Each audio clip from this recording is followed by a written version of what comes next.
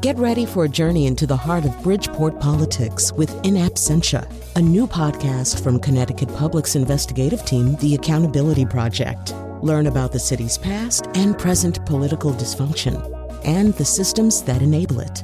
Tune in wherever you get your podcasts. Funding provided by Robert Yeager and the Tau Foundation. Brother's got his gun, gone to France on the run. Sister's gone away, 1st of May, for to stay. Planting crops to win the war, things she's never done before. Kaiser Bill's afraid, Hindenburg is dismayed. Watch that Yankee maid, learn a trade, use a spade. Soon a farmer she will be, planting crops for liberty.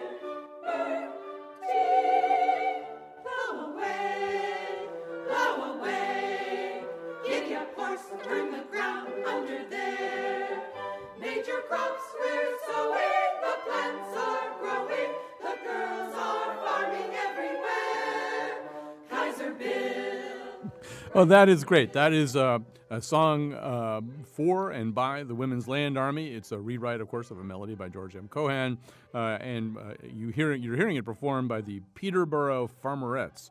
I assume that's Peterborough, New Hampshire. The Peterborough Farmerettes. Farmerettes is a term we probably wouldn't use today if we were starting a similar enterprise, but that was a term of art at the time. We're about to talk about a remarkable program which I think people don't know very much about. I certainly did not know very much about it when it was first proposed that we do this show.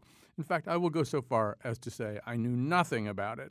And it's so odd because this is such an amazing story. And it does remind me, last year we did a show about the so-called the Rocket Girls. This is before the movie Hidden Figures came out. The so-called Rocket Girls, and they worked in the Jet Propulsion Laboratory and were absolutely key to getting the space program going. We also discovered that there was a women's version of the Mercury program that nobody knew about, women who are being tested and trained pretty much the same way as the male astronauts. We located one of them, and I found myself saying, remember, Hidden Figures had not come out yet. Why doesn't everybody know about this? I mean, why would this be a basically hidden story? I feel the same way about the Women's Land Army.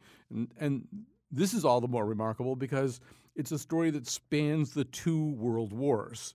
We are today observing the 100th anniversary of the U.S. entry into World War I. This is a story that encompasses both World War I and World War II. We know what happens when a major war breaks out. Hundreds of thousands of young men go marching off to battle.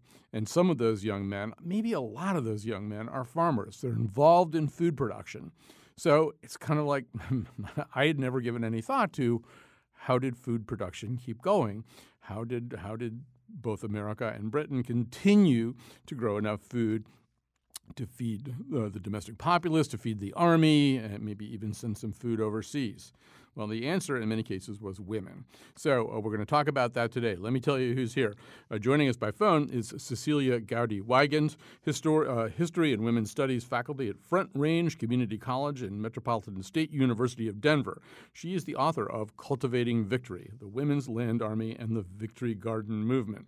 Also in studio with us is Walter Woodward, Associate Professor of History at UConn and the Connecticut State Historian. He is just newly arrived here from a ceremony observing this 100th anniversary that I just mentioned.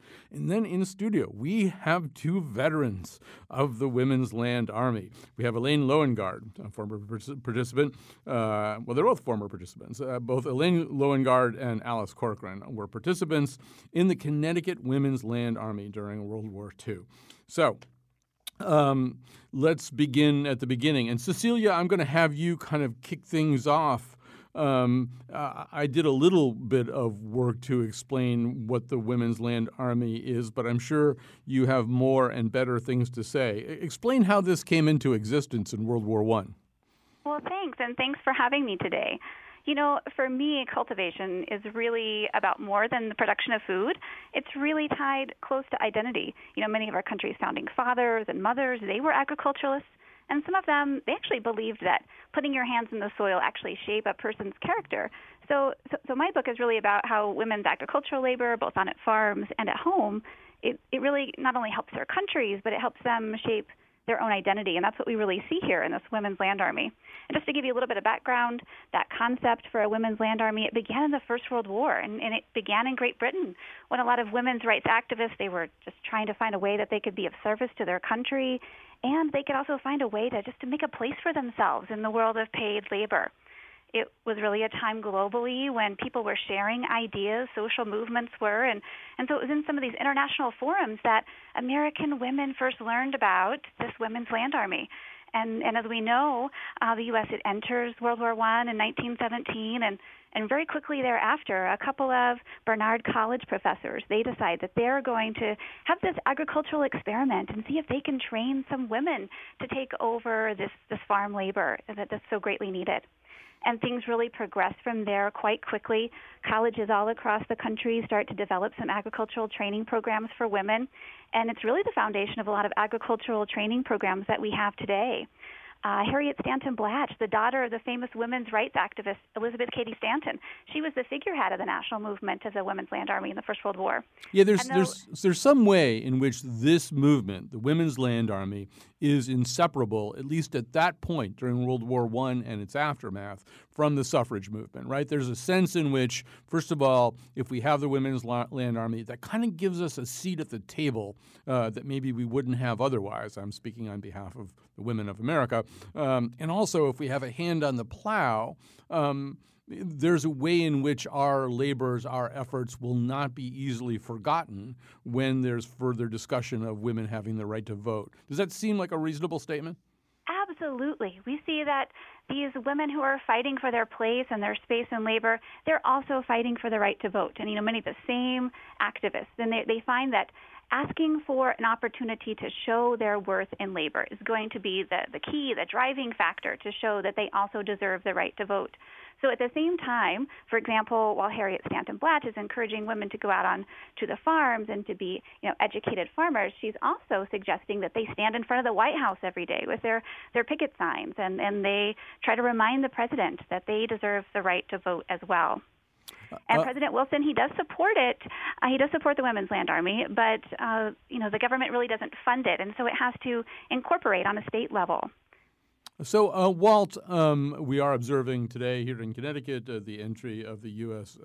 Into World War I. Because it was a war of a kind, of a breadth and of a proportion that the U.S. had never seen before, there was a certain amount of uncertainty about all kinds of things, including food. There were sort of food riots in New York City where push carts were overturned because prices were escalating pretty rapidly. People didn't really know exactly whether the food supply was stable. Obviously, looking over to Europe, seeing what had happened to Belgium. Well, I'll let you pick up that story. Sure. Herbert Hoover, looking at Belgium, starts to wonder what's going to go on with food. Well, at the beginning of the war, America was neutral.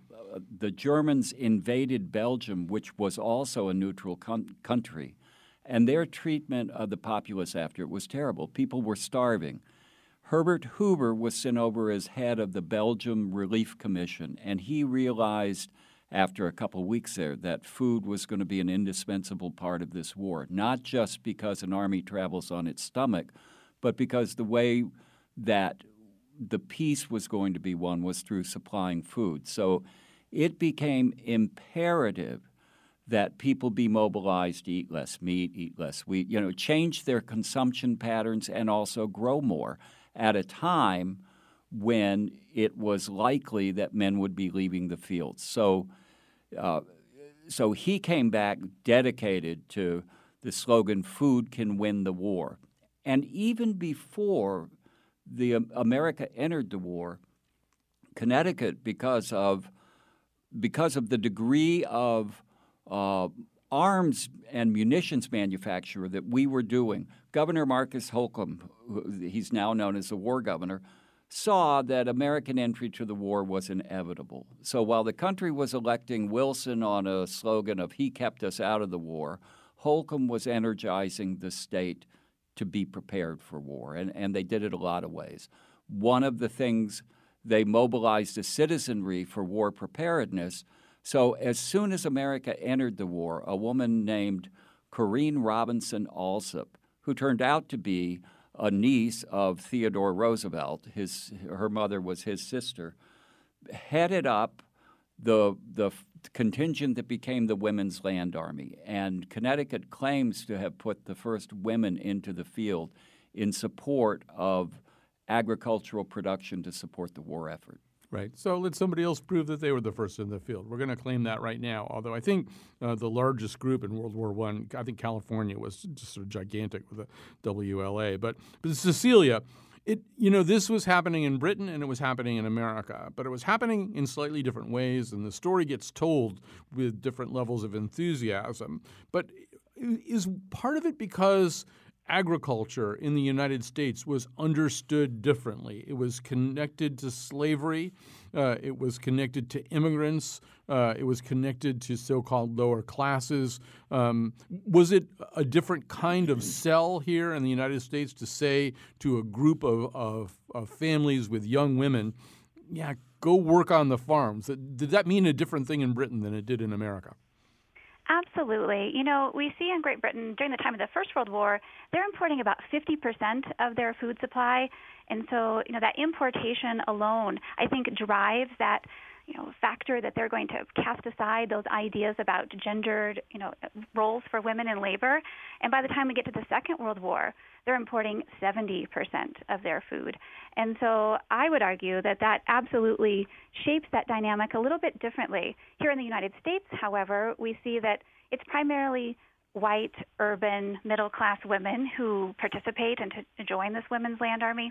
Women of color and women who had already been in the workforce, they're going to find war jobs in factories that are better paying, and they really avoid farm labor.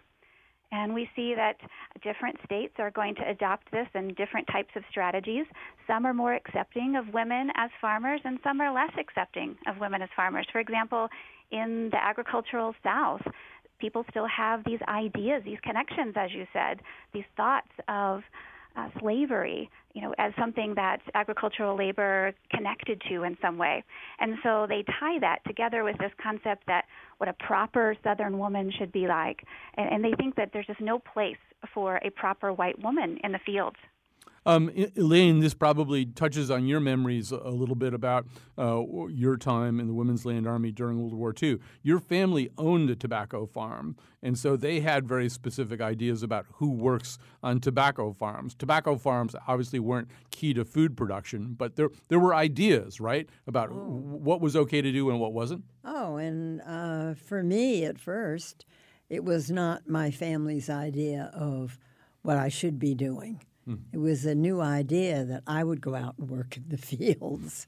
And, of course, I never did. They would have never allowed me to work on tobacco. But I was recruited through my school, which was Chafee School in Windsor, where I went for high school.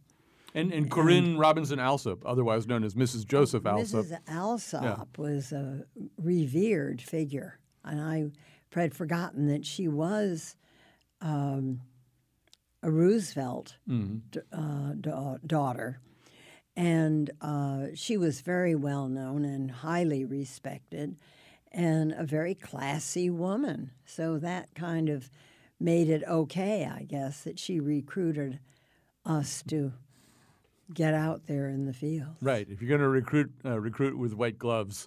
And so, Alice, you were 13 years old at the time that you were recruited? Yes, I was. I was at junior high school when the information had come around to participate, and if we wanted to sign up to go, we needed to have our parents sign papers, etc., and we looked forward to it, though there weren't that many. There was just only one other girl. And I think perhaps a lot of parents were reluctant to have their young teenagers go away simply because they're just, I don't remember many camps unless you went to Alice Merritt as a Girl Scout or what, but to go to a farm perhaps caused people to have their doubts or families for their children. So 13, But I'm sure glad I went. It was a wonderful experience. Yes, both of our guests who are veterans of the Land Army have great stories to tell, and later in the show we're going to make sure that they tell them. Yeah, so Alice was at Talcott Junior High School. That's in the Elmwood section of West Hartford when she was recruited. And Walt, Eleanor Roosevelt came to Connecticut, right? I mean, part of this was by this time the land-grant universities in America are somewhere probably around 25, 30 years old, right? Well, right. UConn was formed in the 1870s, early 80s, but its mission was to promote agriculture and provide a practical education to groups of people, to classes of people who had never had it. A lot of that was farm education. They did scientific agricultural research, and their mission was to translate that research out of the college to the public. In 1914, the Smith-Lever Act created the Extension Service, and women had begun taking home economics to help translate this science of food consumption in the early 1900s. So it was a confluence of a federal mission to help people learn scientific food production and domestic use and consumption with the war. So UConn became instrumental in helping promote the Land Army, in helping actually promote both recruitment and getting farmers to be part of it, and also convincing people to plant war gardens in World War I, victory gardens in the Second. Well, now there was a lot that so we had Eleanor Roosevelt showing up in stores in 1943. Well, the connection is that Alsop, who was the head of the Land Army in World War I, was asked to head it up in World War II. Mm-hmm. And in early 1943, she asked Eleanor Roosevelt to come to Storrs because Storrs was offering something new for Connecticut, a short course in dairy or poultry production for women. They had started their first course in January of 1943. 4 groups of 7 girls came in 2-week courses. Eleanor Roosevelt came in early March, and she went out, made a speech to the students at Storrs. She visited the girls, talked with them about poultry production, dairy production. The girls showed her their new blisters, and it was all, it was a wonderful both recruitment tool for the Land Army, but it also was great publicity for the school. All right, so recruiting had to happen a lot of different ways, and by the time of World War II, it was possible to make sort of recruitment commercials almost. These were essentially movie recruitments. So let's hear, you're going to have to do a little visualization here. This first one that we're going to play for you involves cows talking to you.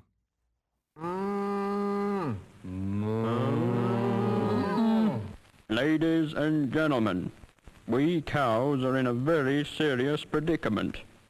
There are not enough people to milk us, and the Land Army needs 30,000 volunteers this year. Isn't that true, Enid? I'll say. The girls don't have to look after us all the time. There are plenty of other interesting jobs to do. The life is healthy, and the food is good. But we need them most, don't we, Enid? Yes, we need the gentle female touch.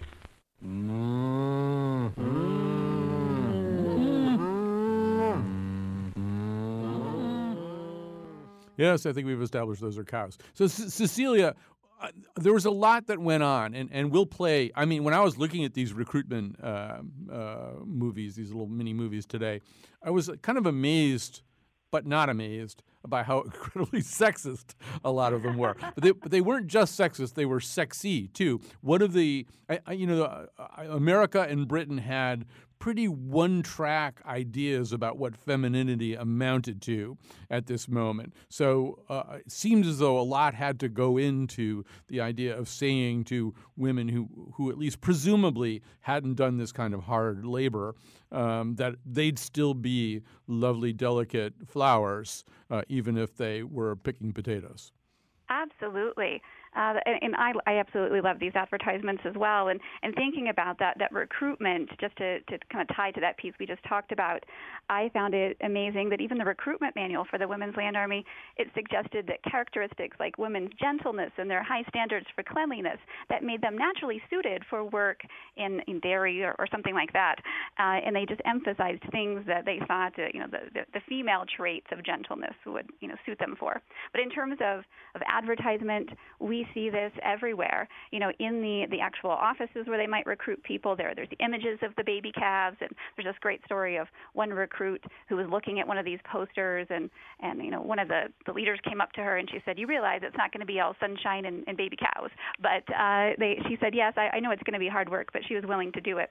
But it seemed like everywhere we looked, there were examples of women as food producers, but in really glamorous ways. There were cartoons in every magazine, from the New Yorker to Punch to Ladies' Home Journal. And Women's Land Army, they even made the cover of many magazines. Click magazine is one that kind of comes to mind. There's a example of a woman on a tractor, and she's kind of leaning over in this suggestive pose that's kind of elongating her body, and she has this very glamorous makeup and hair, and she's really suggesting to the reader that this is a very glamorous job. Yeah, I saw one that was made a little bit later that posited a woman who joined the Women's Land Army. I think this was one of the British ones. Joined the Women's Land Army, and then at the end of the war went back to her life as a model. And you see her modeling these kind of tearaway outfits that resolve into swimsuits or something. I want to pause here and just say, Cecilia, that another thing that I did see, I saw a recruitment film kind of, or a morale/recruitment film made in 1941. It's a 10-minute thing. It's written by Eleanor Roosevelt, and it's voiced by Katharine Hepburn. And it deals with every single thing that a woman could do to aid the war effort, working in factories, working in laboratories, doing this, doing that. And it doesn't mention the Women's Land Army. Yes. And I feel like the fact that this thing is an unknown story now is a little bit linked to the fact that somehow or other it was also operating on a different track from everything else, even back then. Absolutely. And, for many people, and I go back to that concept of where in Great Britain they were the importers of food. They were just struggling. It was a dire need. But here we were exporters of food, and there was this abundance, this climate of abundance. And because of that, there really wasn't as much of a need to cast aside those gendered ideas about women in labor. And so they really tried to promote those ideas. And so women were often encouraged to do things that were considered more along those traditional spheres for them. And unfortunately, the Women's Land Army was not advertised as much. However, we see in 1943 there was a goal to recruit about 60,000 women to participate. And they found in that 1 year alone about 600,000 women show up. So even though it might not have been as advertised as much as other opportunities for service, women were listening, and women were finding this as an opportunity for them to get out of their homes, maybe get out of urban areas and experience labor in a way that maybe had been excluded to them before. I want to ask the veterans here. Alice, when you say that you were in the Women's Land Army, do people know what you're talking about? Not at all, and not many people are really interested. Needless to say. But that's amazing. It's ridiculous that they're not interested. This is it's an incredible story about, you were 13 years old and recruited for the war effort. And I have oftentimes, many times, had the privilege of being able somehow or other, and just talking and sharing, something comes up and I'll kind of, it's a flashback to I was in the Women's Land Army or went off to bean camp or picked strawberries, and it was like, what? and there were never any questions, but I just kind of yammered on and told about my story. And the amazing thing is, just coming up to today, in light of having to share that with my dear cousin, Connie, who was the instigator of kind of my being here and just this program here, being produced today. She took an interest and she listened to me, and I thought, gosh, here I'm well past, the teen years, and it's in my later years that she was so interested to hear about and ask questions. And of course, I found that interesting just because certainly it was personally satisfying to remember the memories. But the more that I shared it, the more I was aware of what we really had done, and certainly it was different. I'm thrilled to hear this, Celia. I'm thrilled to hear all of you tell about something more of. I've heard of John Alsop and knew him through another friend, but I didn't know that their background any more than I knew of Elaine's background of having to have a family involved in tobacco. And there were the young boys that went off to tobacco, but not, and there were girls that came from Pennsylvania to work on the tobacco fields here, of which I also had the privilege of meeting the cook that we had at Well Sweep Inn, because Rosie Phillips came from Pittsburgh, and when it was Saturday and we had the day off to go into Manchester, and we would hitchhike, and that was something that was just kind of not too much a no-no, but it was something that was a little bit scary. Yeah, I want to save that hitchhiking story for the next segment. I know about it because you told Betsy about it. I want to hang on to it for just a second because that's a good one. So, Elaine, what about you? Are people familiar with this Women's Land Army story when you tell them about it? I haven't told anybody. I haven't kept it a secret. I just hadn't thought about it until I was invited to come and participate today. And then I have begun, it has stimulated my memory, and it has given me an opportunity to think about, put my experience, which was just a very local, silly summer experience, as the way I would have thought about it. I had no idea it was so important. Well, except that you do know at some level, because in contrast to the way that we live now, as you lived through World War II, you lived, Americans didn't starve during World War II, but you lived with ration booklets. Oh, yes. You lived there were things you couldn't get, right? Oh, absolutely. And I was just recall that pineapple was something you couldn't get, because the only place that I think that grew pineapples for American consumption were in the Philippines. I don't know that we had pineapples in other parts of the world.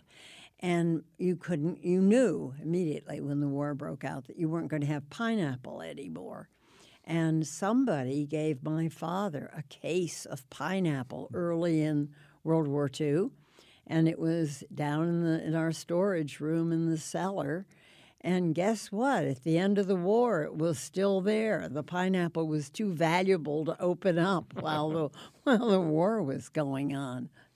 Cecilia, as we close out this segment, I want to come back to this, and I don't mean to harp on it too much, but I do, just in the research that we did for this show, I noticed that, for example, in 2009, the BBC did essentially a costume drama called Land Girls, the story of 4 young women who joined the British Land Army, and that the series Foyle's War had an episode that dealt with the Women's Land Army. And there just isn't the opposite of that here. There isn't much American storytelling about this, even at that level. And does that, you suggested this before, but maybe it's worth emphasizing, Britain's food supply often did come in large amounts from other places. So the notion of who was going to grow food, where was food going to come from, is that why the Women's Land Army in Britain is a little bit more like Rosie the Riveter is here in the U.S.? Absolutely. One of the things that I find most interesting is that the United States, they had somewhere between 5 to 6 times the amount of membership in the Women's Land Army than Great Britain did. But yet the people in Great Britain, they celebrate the land girl, as they call her. They celebrate her like we celebrate Rosie the Riveter. I mean, they hail her as the woman who saved England in its time of need. And, you see, examples of her all over the place in popular culture and film. There, even Wedgwood and Waterford, they have created images of the land girl, but yet we seem to have wiped that out of our entire cultural memory. And instead, we tend to focus on the victory garden and that domestic aspect of women producing food at home. And while that was significant, because people at home produced about 40% of their vegetable supply, of the nation's vegetable supply, that's really impressive. We also need to pay attention to the fact that we had this large amount of women who were taking this professional role as farmers. And to me, these oral histories, these are absolutely priceless because they just give us a better understanding of the home front. And so I'm just so happy to have this opportunity to be here with Alice and Elaine today. I think there's a couple of theories that I have about why the United States places this emphasis. Some of it's on that culture of abundance and as exporters, and just really also on this idea that they wanted to encourage women after the war was over to give their jobs back to men. As a matter of fact, the Office of War Information and in other groups, they even created propaganda films to play in the factories and other areas that encouraged women. When the war was over, they were to give that job up because it belonged to a soldier. And so I think some of our history tends to go along that same theoretical line of promoting women's place in the home. And unfortunately, we've forgotten this wonderful history of the service of these women. Well, we're glad to be reviving that history today. We're going to take a break. We thank Cecilia so much for joining us for this segment. We have our two veterans here in the studio, but thanks, and plus Walt Woodward, of course. Thanks to Cecilia Gowdy-Wygant. Her book is Cultivating Victory, the Women's Land Army and the Victory Garden Movement. We'll be back after this break. From California, well, to the New York Island, from the Redwood Forest to the Gulf Stream waters, I tell you. Welcome back. We're telling as much as we can of this incredible story of the Women's Land Army. Women who left what they were doing, young women who left what they were doing and went into the fields to keep up America's food supply and maybe make food available to the rest of the world as well during both World Wars, I and II. In studio, Walter Woodward. He is the Connecticut State Historian. And then two veterans of the Connecticut version of the Women's Land Army, Alice Corcoran and Elaine Loengard. So I'm going to start with you, two veterans. One thing we haven't done is kind of just describe what the work was like. So, Alice, for you, it was up in the morning at 5:30, and then what happened? You were on the farm by 6 a.m.? Oh, I think perhaps it might have been a little bit later, but the trucks were there at 6, and by the time the girls got in the trucks to have to be taken to the variety of farms that were where the strawberry patches were, and we began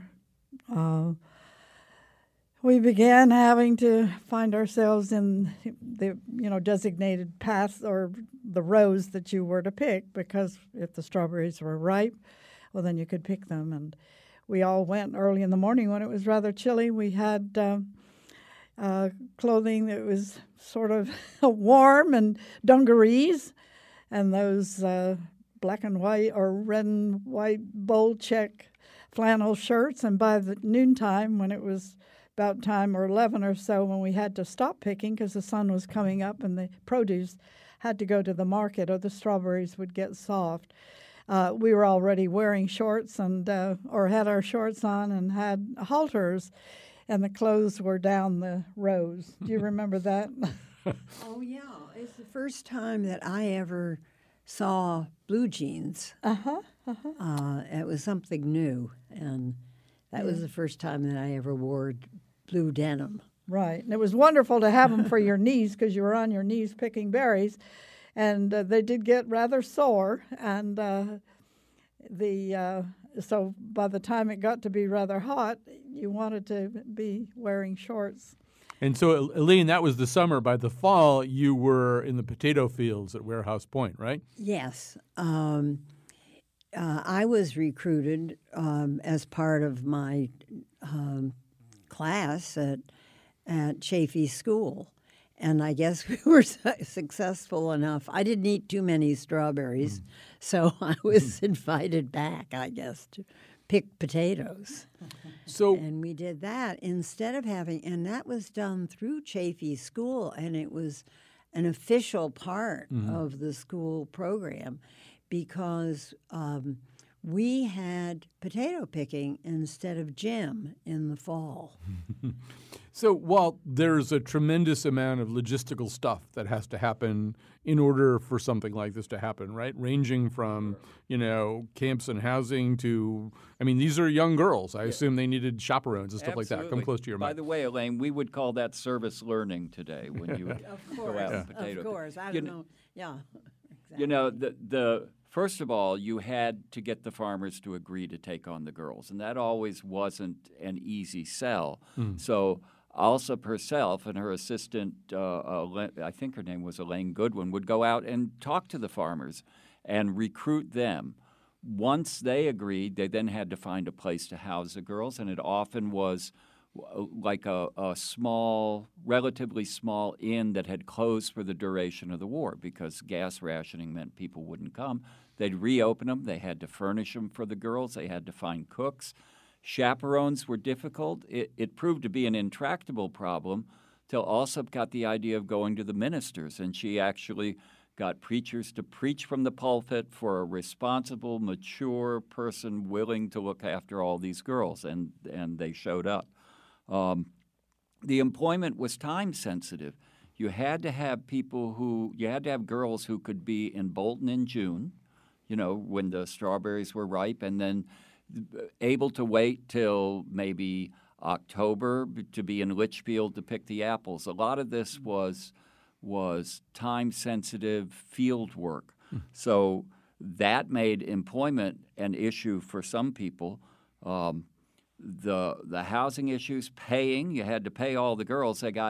Now, what the papers say is that the average pay was 35 cents an hour, but I think in some cases you actually got paid by what you picked, right? 7 cents a basket. And hopefully you made your $7 out of the week that you picked the berries to pay your Right, the girls had to pay board from the money that they earned. By the way, there is a small newspaper article in the Hartford Courant in 1943 that tells exactly how many strawberries you all picked that year. They were amazed. You picked 52,000 quarts of strawberries. Wow. And they said if it wasn't for the girls going out there, they would have rotted in the fields.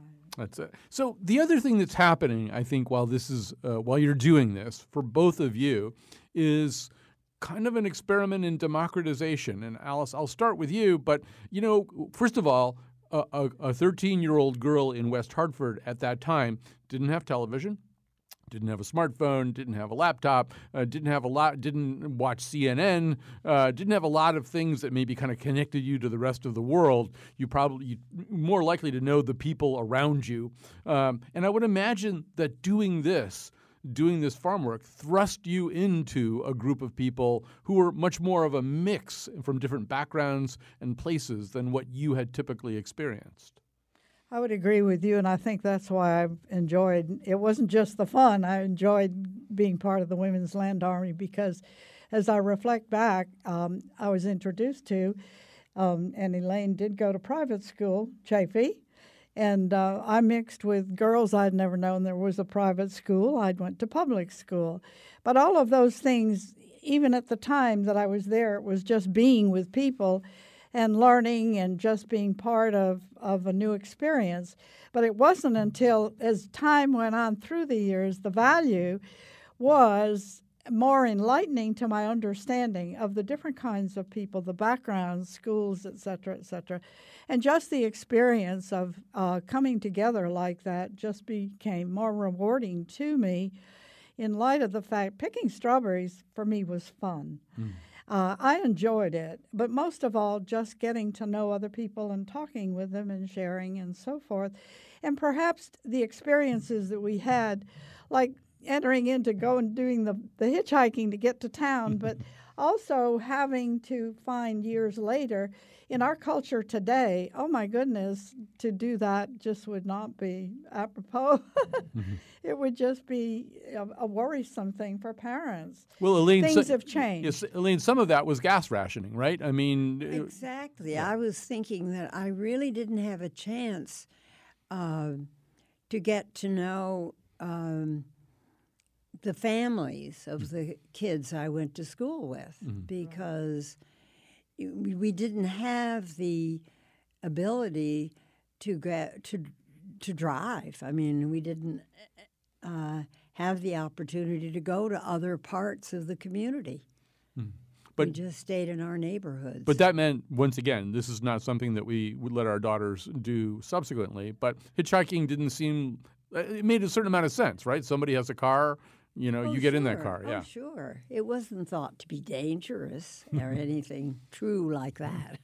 All right. They have more stories to tell. Walt has more historical context to put into this. Why don't we grab a break right now? We're talking about the Women's Land Army. Soon to be a major motion picture. We just have to get the financing and the actors and the director and the studio and the distribution and all that stuff. But I'm sure Anne Hathaway will be very interested in this project. All right. We'll be back after this. Careful what you planted. I miss and make sure we plant soul food, or else your soul's gonna be starving. The music well is farming. Higher meditation. I know that music videos. All right, I have no Kyone Wolf this week to do the credits, so I'll do them myself. This show was produced by Betsy Kaplan, who, as usual, did an incredibly thorough job of finding people, including people like Elaine, who never even talked about this before. And Jonathan McNichol, another producer, is on the board doing some of the things that Kyone Wolf usually does. Also, I should tell you that tomorrow we're bringing the Nose, our cultural roundtable, down to New Haven. One of the things we're going to be talking about, it doesn't seem like this would be that big a topic unless you're aware of the furor around it. The Pepsi debuted a commercial this week, which I won't even begin to try to describe it. But anyway, it's the commercial that shook America this week. That will be one of many topics that we talk about on the Nose from New Haven. We got a great roundtable to do that. But right now, we're talking about the Women's Land Army. We're doing that with two veterans of the Women's Land Army. Once again, the Women's Land Army, something that people don't know about. It was young women by the thousands, by the hundreds of thousands, who volunteered, who showed up, who worked in the fields, who kept America and Britain's food supplies going during World War I and World War II. Elaine Loengard and Alice Corcoran are in studio here. They were part of that effort. Walter Woodward, our state historian, is here as well. So, Walt, very quickly, the story that they're telling about kind of a democratization, an experience that had put them in contact with a whole bunch of people who weren't like them. That's sort of the story of World War II, right? I mean, everybody wound up doing stuff with people that they didn't have contact with. Indeed. You know, most of the World War II black and white army films that you see after that are kind of focused on this people of different classes and backgrounds and ethnicities coming together to meet. The kind of driving force in Connecticut was that this was largely, though, a middle-class controlled thing, or upper middle class. The Alsops were people who fully expected that you would do your service during the war, and then you would do the right thing and go back and become, you know, a wonderful mother of children in a, you know, very nice house in West Hartford and serve your community through volunteer work. It was an important part of American culture at the time. I think for people who participated in it, though, it opened up windows to experience that would have real ramifications later in their lives. I want to talk about that, but I also want to talk about that moment. And so, Elaine, I think another thing that's hard to understand in the same way that I was saying to Alice, no CNN, you know, no laptops, no smartphones. You know, you had a brother at West Point, but I mean, living in Connecticut during World War II, the war maybe wasn't quite in your face quite the way wars subsequently have been. I mean, how much did you know about what was going on in the war theaters at that time? Well, I did have a brother at West Point who was on his way to becoming an officer. But we were very aware that there was a war. Because there were limits on everything. You had ration books and limited gas, and World War II was still on when I started to go to Chaffey, and there were no private cars that were able to go out from West Hartford to Windsor, so we all went on the public buses to school, and that was the result of not having enough gas to have, never mind our kids having the car, families having the gas, or families having enough gas so you could carpool to go. They were definitely, you were aware of the limits. And there was plenty of propaganda in the movies that we saw. I mean, I remember being, taught to dislike or even hate the Japanese and the Germans, that it was very hard for us to separate Nazis and Germans in our heads. And there was a lot of propaganda that affected us in our attitudes toward the war.